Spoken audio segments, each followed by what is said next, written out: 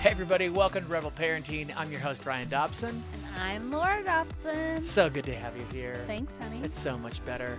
This is the program where we all get better at marriage and parenting, and I have failed my way to success. So just remember, your failures are just new learning experiences. Laura, what are we going to talk about today? Today on our show, we're going to talk about grace. And we're going to talk about grace from the perspective of our new book coming out, Rebel Parenting, and from Paul David Tripp's book, Parenting, his chapter 2 book on grace. Oh, it's so amazing. It's so amazing.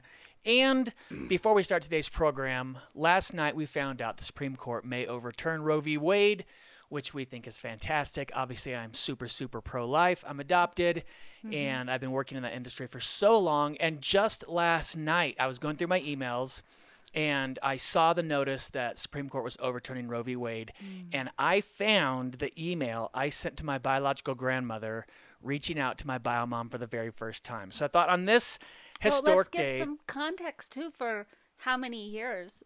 Like, Oh, yeah. You hadn't reached out in, 49 years? 48. 8 years. 48 years. Okay. Is that right? 48 years he's never reached out. But this is a historic day for our country, so we are celebrating. Yeah, that's right. This was August 11th, 2018. It was almost 5 years ago to the day. And I won't tell you her name because it's none of your business. But, dear, I'll just say biological grandma. It's not what I said. I don't know if we've ever met, but it couldn't have been for very long. I apologize for reaching out this way, but I thought at least intrusive. My name is Ryan. I was born July 12th, 1972. Your daughter.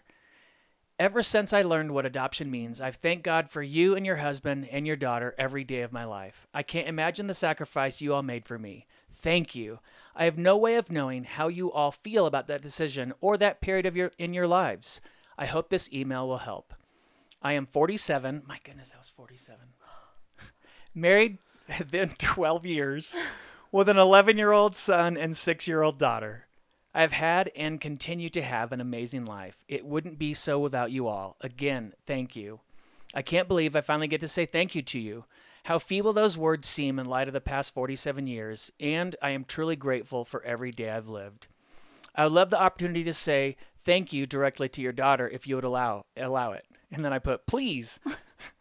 Oh. I would love to learn more about you all if you are open to it, and I recognize this might be shocking. I have a great family. I'm not needy. Smiley face. We live in Colorado. My parents moved from California in 1991, and I moved here about 10 years ago. I grew up in Arcadia. I attended San Gabriel Christian School, Arcadia High School, Maranatha High School, graduated college. I've lived and worked in Washington, D.C. Finally, I would like to tell you another part of my ongoing story. For the past 18 years, I have traveled all over the U.S. speaking and raising funds for adoption homes, pregnancy resource centers, and homes for underage pregnant moms. Because of the sacrifice of your family, I've had the honor of speaking hundreds of times in front of over 1 million people, sharing my story and the love of Jesus. For more than a decade, I have used those crowds as a proxy for your family, saying thank you to the workers, supporters, and volunteers. Finally, I get to tell the people I've wanted to most. Thank you, thank you, thank you, thank you. Words will never do justice to my gratitude. My only request is you allow, or at least ask your daughter if I could say thank you to her. God bless, Ryan. Oh, my God. Okay, I don't know if I have dry, well, whatever. Grace.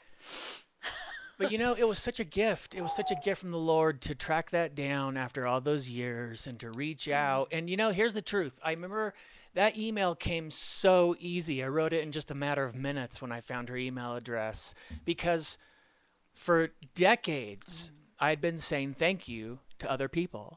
And I knew exactly what I wanted to say. And truthfully, I would have been sad if I didn't hear back, but I had made my peace. I felt so content that I finally got to say the words I wanted to, which was thank you. Thanks for keeping me. Thanks for letting me live this life. And since then, we've met. I had grandparents. I just lost a grandparent, which was a brand new sad experience. I have siblings and all kinds of family members that we celebrate with, and it is a miracle of adoption. It's a miracle of the Lord, and I celebrate it on this historic day. Amen. Yeah. All right, let's dive in. Thank you so much to our sponsors. And first of all, our sponsors are you. Thank you so much to all of our monthly supporters. My goodness, it is such an honor to receive your gifts in the mail each and every month. We appreciate it, and it helps us continue doing what we're doing and continue fighting this good fight for these great causes. So thank you. And if you'd like to join the Rebel Parenting Army, you can at rebelparenting.org and click on the Donate tab.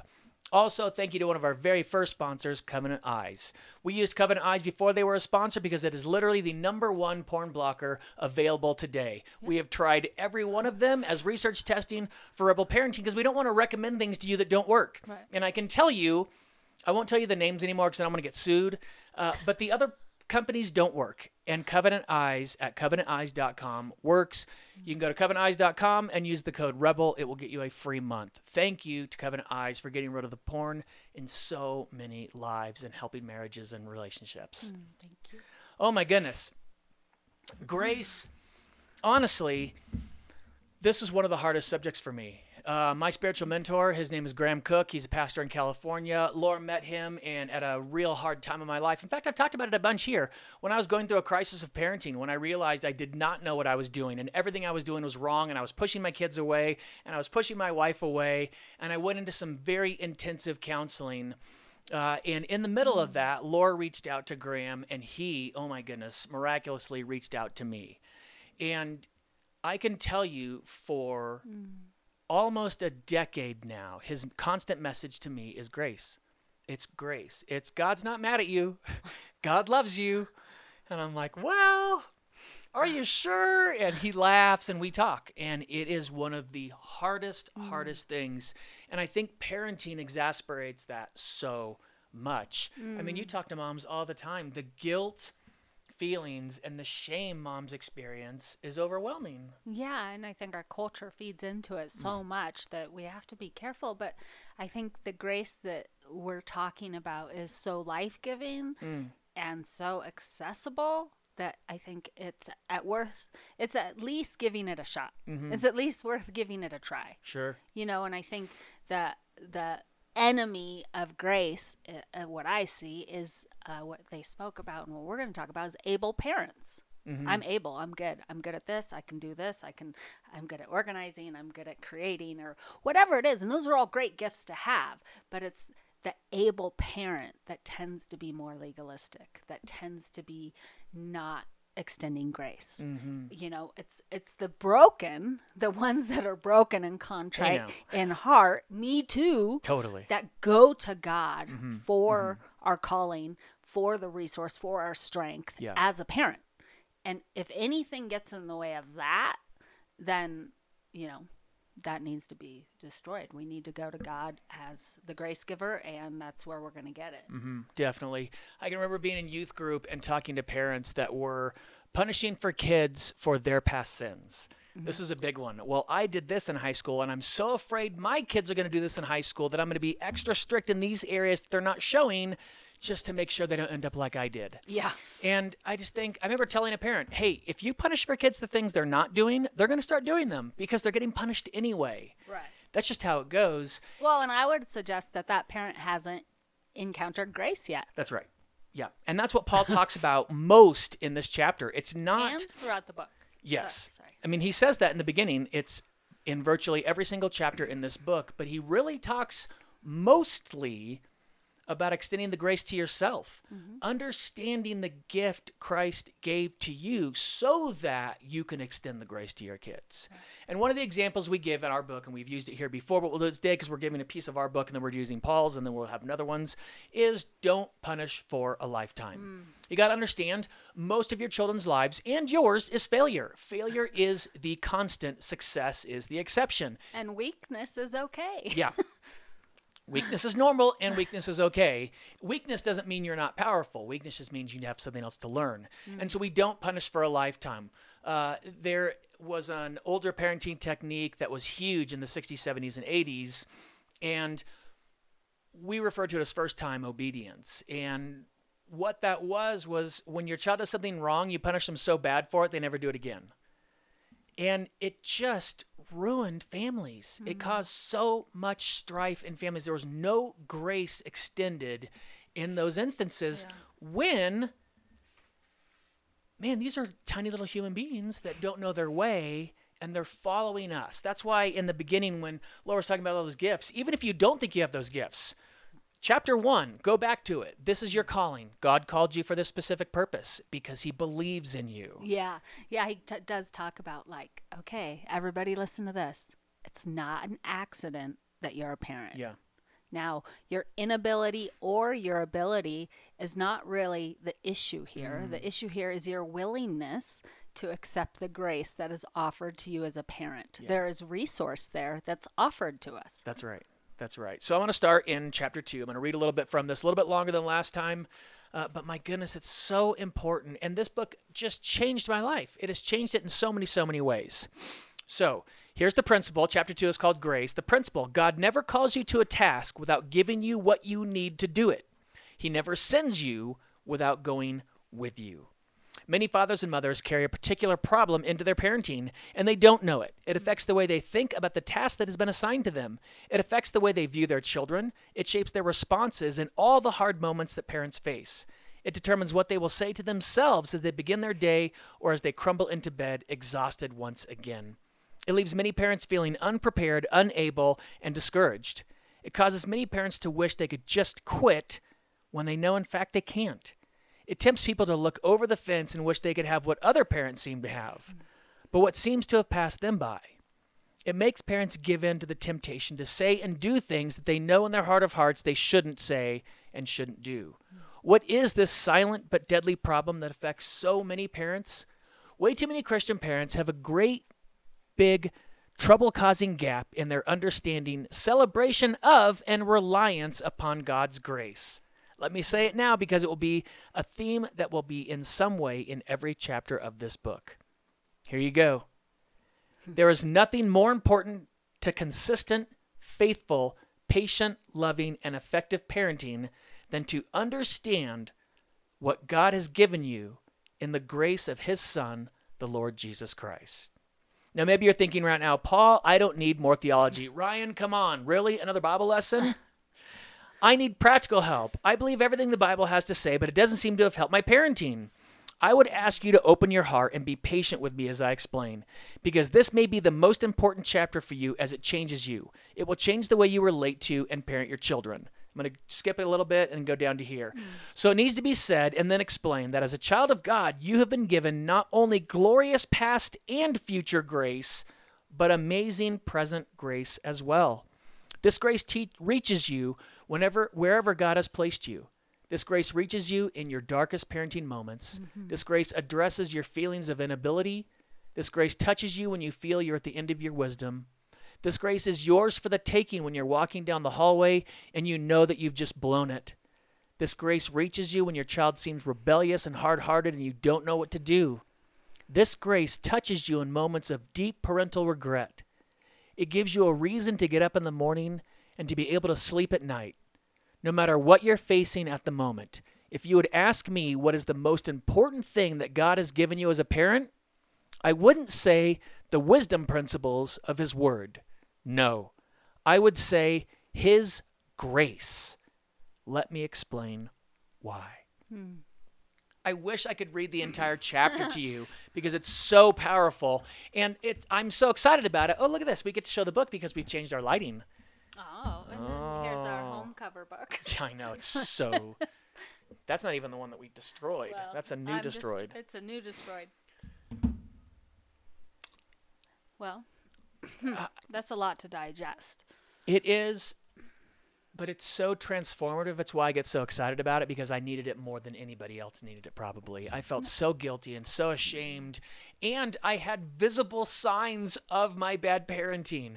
I had visible signs of my bad husbanding to Laura. I was driving my family away, and through amazing people like Paul Tripp and this book, Parenting, my goodness, I get to experience the love of Jesus in the relationships I have with Laura and Lincoln and Lucy. I get to feel things I've never felt before. I get to feel deep joy and love and empathy and sadness. I figure out sooner when I've blown it. I apologize quicker when I've blown it. And I repair fences and bridges faster when I blow it. And it is so awesome. On my face, I'm just ridiculous. I look over on the side and I see like I'm just geeking out over this. The freedom I feel from the bondage I had of guilt-based parenting versus grace-based parenting, it's worth $1 billion.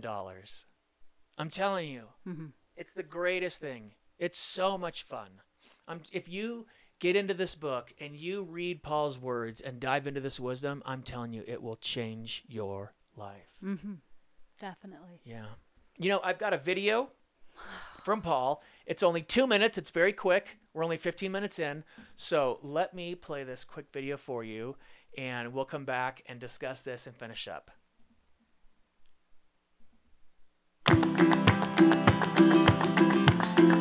God never calls you to your task as a parent without giving you what is necessary to do it. God never sends you as a parent without going with you.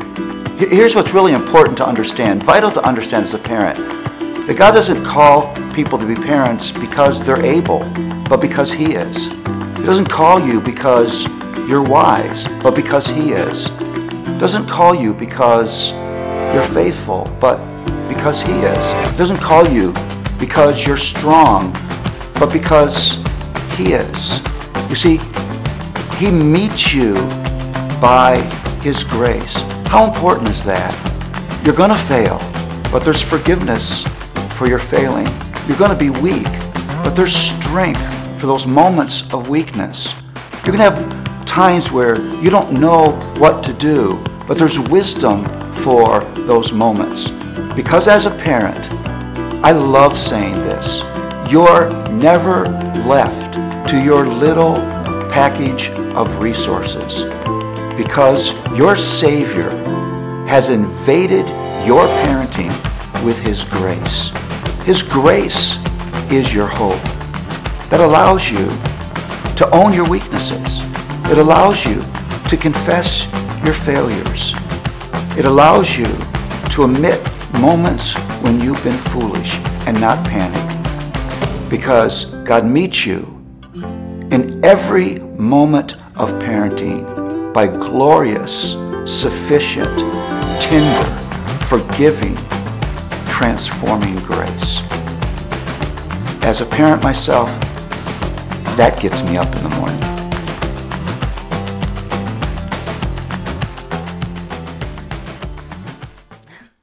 Wow.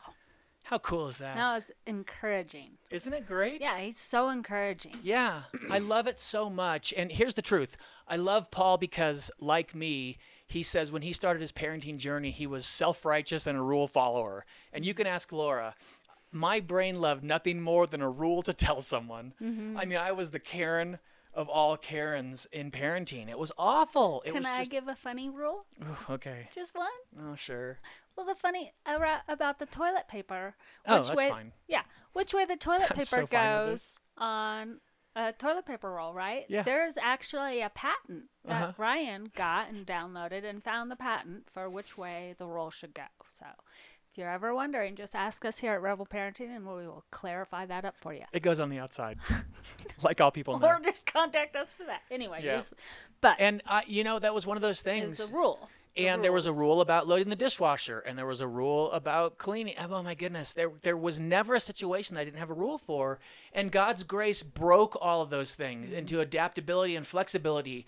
I mean, I was the most rigid, brittle, breakable person. And by the way, breakable. Everything would break me. Everything would frustrate me. Everything would cause me to react in anger. Everything would be frustration because everything was a failure. Yeah.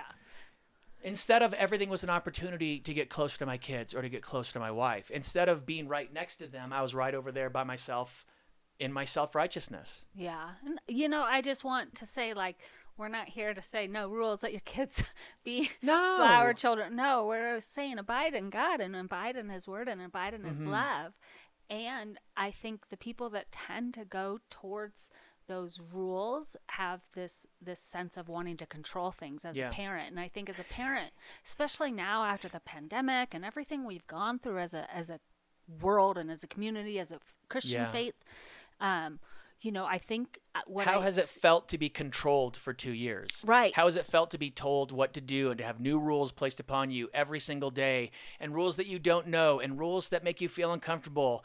And when is this rule going to change? And did the rule change here, but it's not changed there? And that's how so many parents are. And that's how we parent. And I had one. But in that, I just wanted to share, like, the hope is coming with that grace. Is I think there's a level of healing we as Christians need to engage that is going to rise us up so we can actually be there for our children that are suffering and for the community around us that are suffering. That's just my own belief. Totally. I can tell you a way that I've changed in this. So I'll tell you, my mom and I fought over cleaning my room my entire life. Yeah, was like one of the top 5 things she told me about you. Yeah, absolutely. Like, oh. If I were to allow my mom into my room today, she'd still say something about it because I'm a messy person and my room's messy.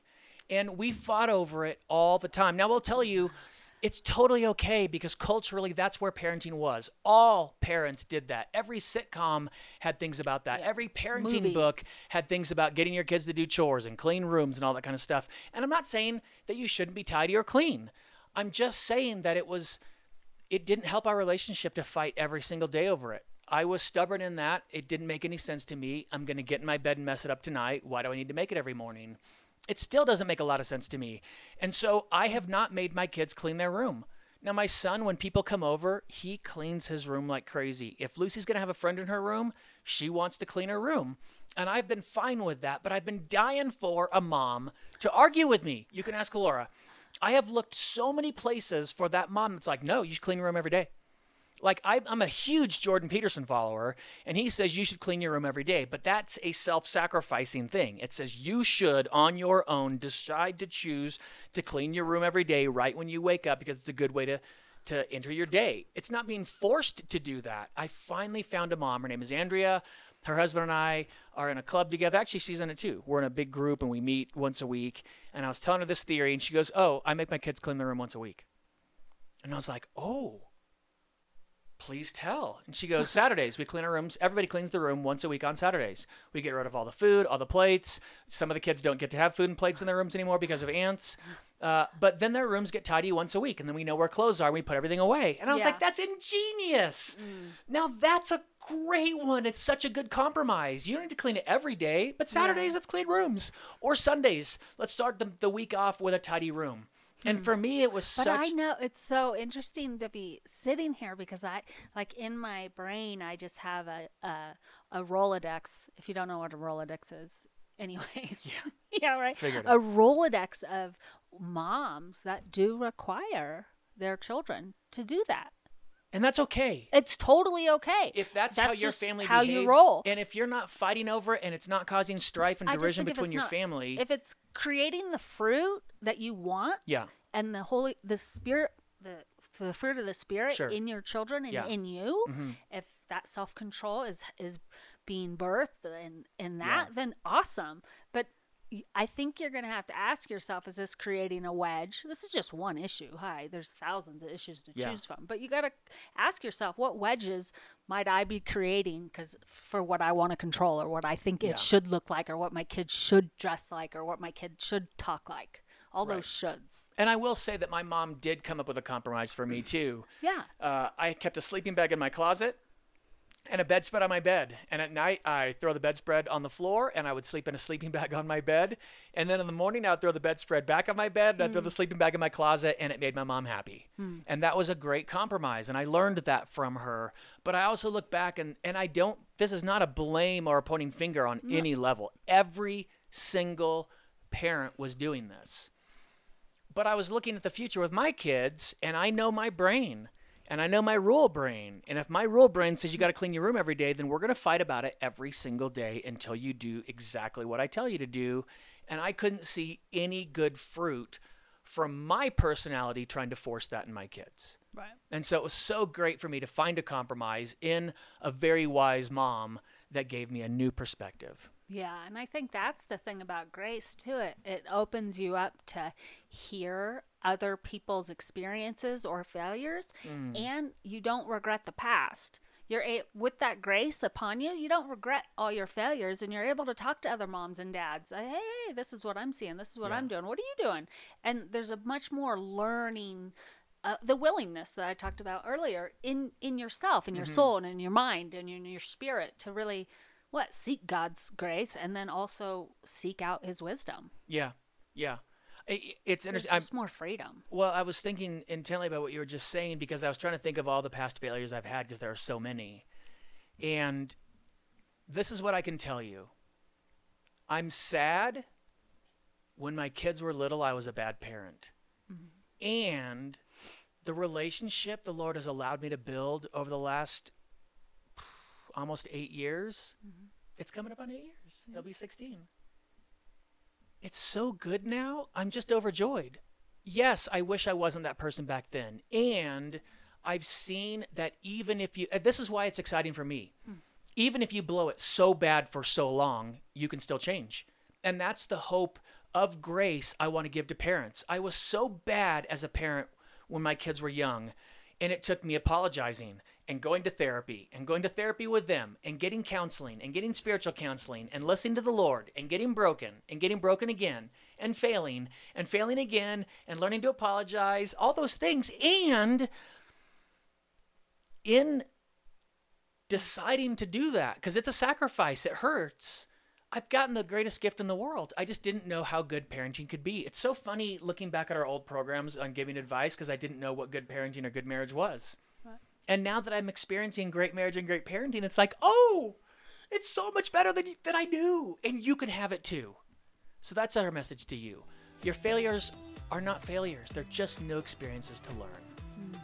That's perfect. Thanks for joining us today. We appreciate you. Thank you to all of our monthly sponsors for keeping us on the air and keeping us in the fight. Thank you. Thank you to Covenant Eyes at covenanteyes.com. Use the code word REBEL for a free month to get rid of the porn and help improve your relationships. Thank you so much. We'll see you on Thursday for current events, and we'll see you next week for more Rebel Parenting. Bye, everybody.